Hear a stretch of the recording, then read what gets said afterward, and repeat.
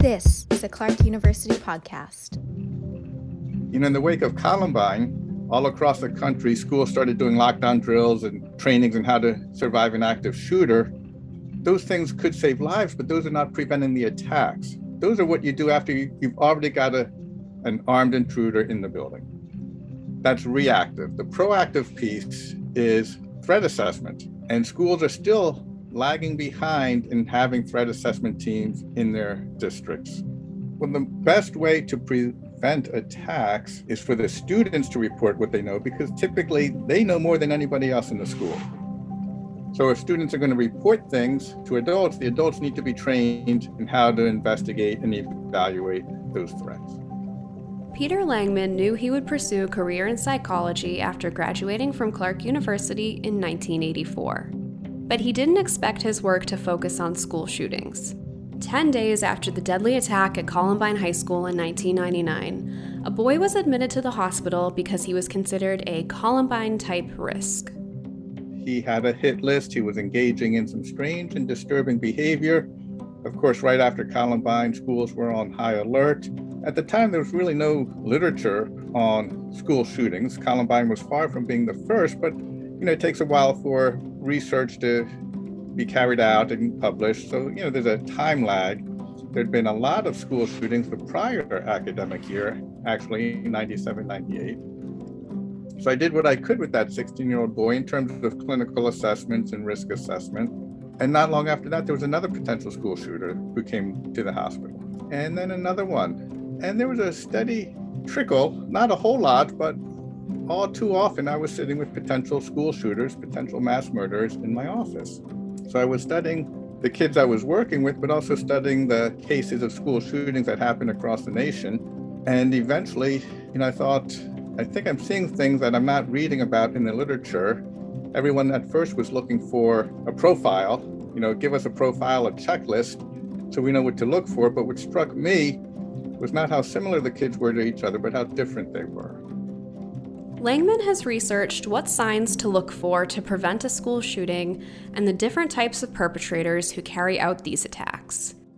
He sat down with us not long after a gunman fatally shot 19 students and 2 teachers at Robb Elementary School in Uvalde, Texas. In the wake of another shooting, Langman continues his focus on prevention. I'm Melissa Hansen, a producer in Clark's communications office, and this is Challenge Change. Well, what came out of my research was that there's really 3 different pathways to school shootings, 3 different types of perpetrators. And what's confusing is they all end up doing what looks like the same thing. They commit an attack at their school, but how they got to that point and why they're doing it is very different. The first is what I call the psychopathic school shooter. When I use the term, I'm talking about people who are extraordinarily narcissistic. Their lives revolve around them. There's no empathy for other people. There's no real concern for anybody else. If you're really narcissistic, you don't like limits on your behavior. And if you don't care about other people, if there's no empathy, then there's no reason not to hurt other people. And if you don't care about other people, if there's no empathy, then there's no reason not to hurt other people. They may actually be sadistic, meaning that they get a real sense of excitement, a thrill from having the power to hurt and kill people. The second type is what I call the psychotic school shooter. And this is where significant mental illness or mental health issues come into play. So the psychotic school shooters tend to be schizophrenic or schizotypal personality disorder, which is a much less well-known diagnosis than schizophrenia, less severe generally. But what these diagnoses have in common is that people are not fully functioning in reality. So what does that mean? Well, they may be hearing voices. The voices may tell them to kill themselves and or kill other people. They may have paranoid delusions. They may think their lives are in danger from a conspiracy, a plot to hurt or kill them, so they have to strike first. They tend to struggle a lot with social relationships and with emotions. They may be painfully aware that there's something wrong with them, and they look around at their peers and it seems like everyone else is normal, everyone else is happy and having a great time, and then there's me. So they may lash out not at anyone who's hurt them, but at the people who are living the lives that they wish they could live themselves. Now, when we talk about the psychopathic and the psychotic shooters, they typically come from more or less stable, intact families. Of course, no family is perfect, and there may be a divorce or a separation, but no major dysfunction. That all changes when you get to the traumatized school shooter, my third type. These kids come from severely violent and dysfunctional homes. In every case, at least one, and sometimes both parents have a substance use issue, whether alcoholism or drug addiction. At least one or both parents has a criminal history, sometimes to the point of incarceration. There's physical abuse in the home. Sometimes there's sexual abuse, either in the home or in the community or in a foster home that these kids end up in. So there could be chronic instability on top of the actual trauma of physical and sexual abuse.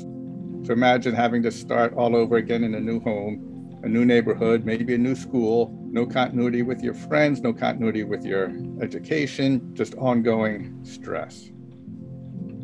Langman has discovered certain behaviors by adolescents are warning signs that they could potentially carry out a school shooting. This is where education is needed, he says, so that peers and adults can report warning signs.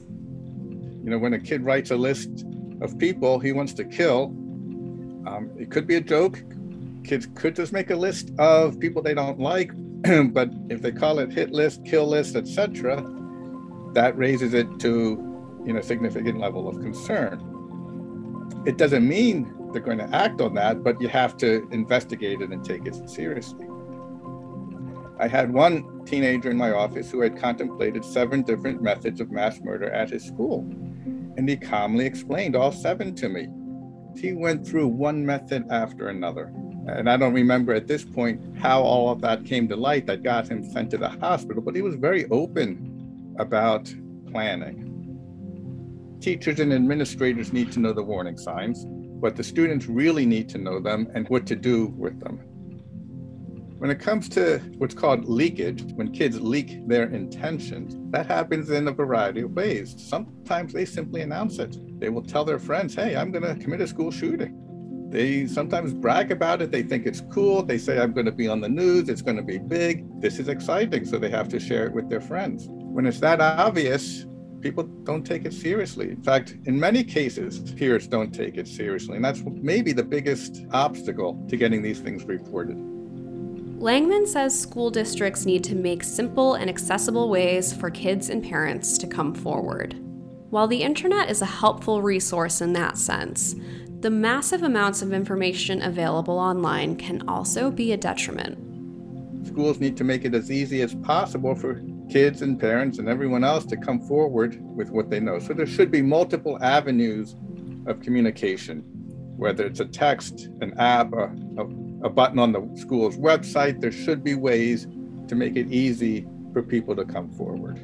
What we see a lot of is school shooters research previous attackers, and they study the perpetrators, and sometimes they start using language, writings or sayings from previous attackers. They start quoting them or imitating them or dressing like them. The internet makes all of that information available.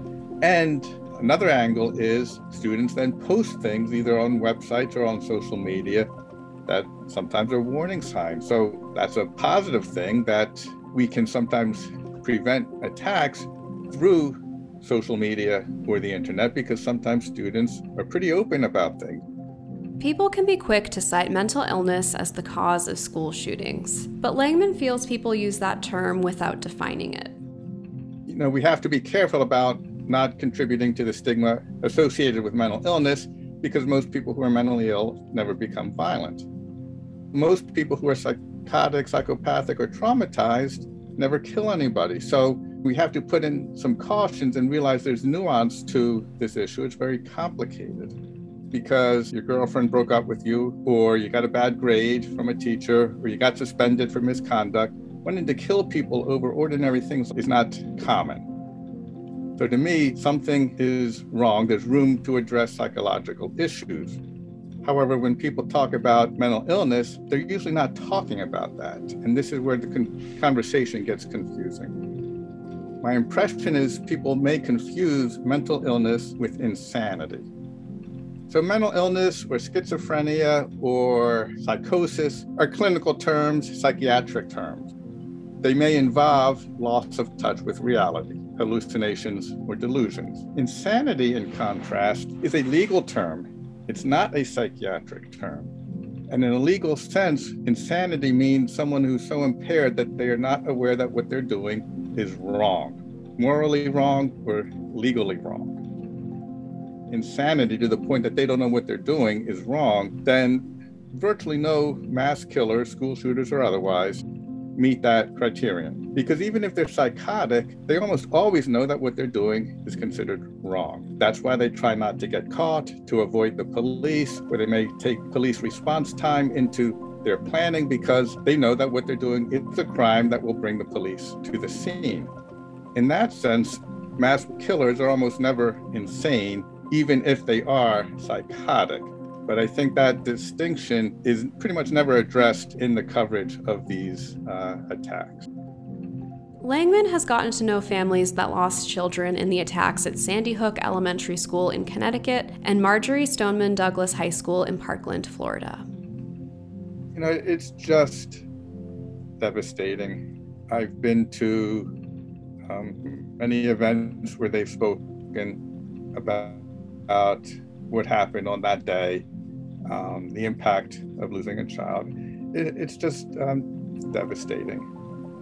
Some of them have started school safety organizations. There's a number of organizations that came out of both Sandy Hook and Parkland, started by parents who lost someone who said, I'm going to devote my life to trying to make sure this doesn't happen to anyone else. They're very inspiring as people. They have tremendous courage, and it's hard to understand how they can do that, but I give them an incredible amount of credit, and I have so much respect for them. Knowing that attacks can be prevented helps Langman continue his work. I don't feel hopeless. It's very disheartening and discouraging that we're not doing better as a country.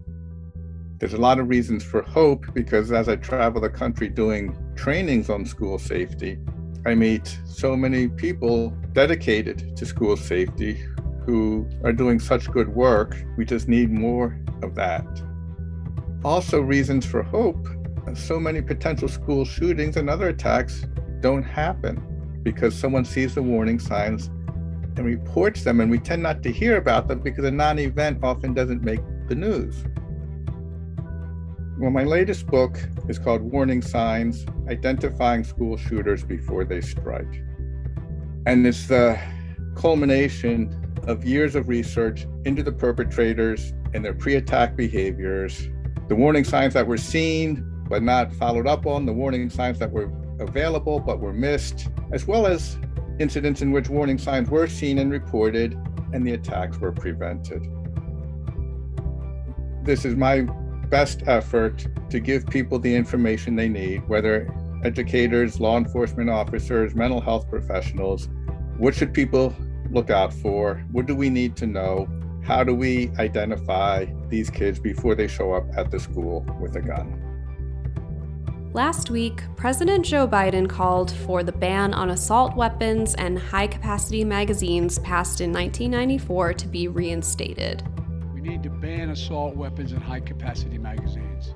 And if we can't ban assault weapons, then we should raise the age to purchase them from 18 to 21. Strengthen background checks. Enact safe storage law and red flag laws. Repeal the immunity that protects gun manufacturers from liability. Address the mental health crisis. These are rational, common sense measures. Challenge Change is produced by Melissa Hansen and Andrew Hart for Clark University. Find other episodes wherever you listen to podcasts. 1, 2, 3. Clark!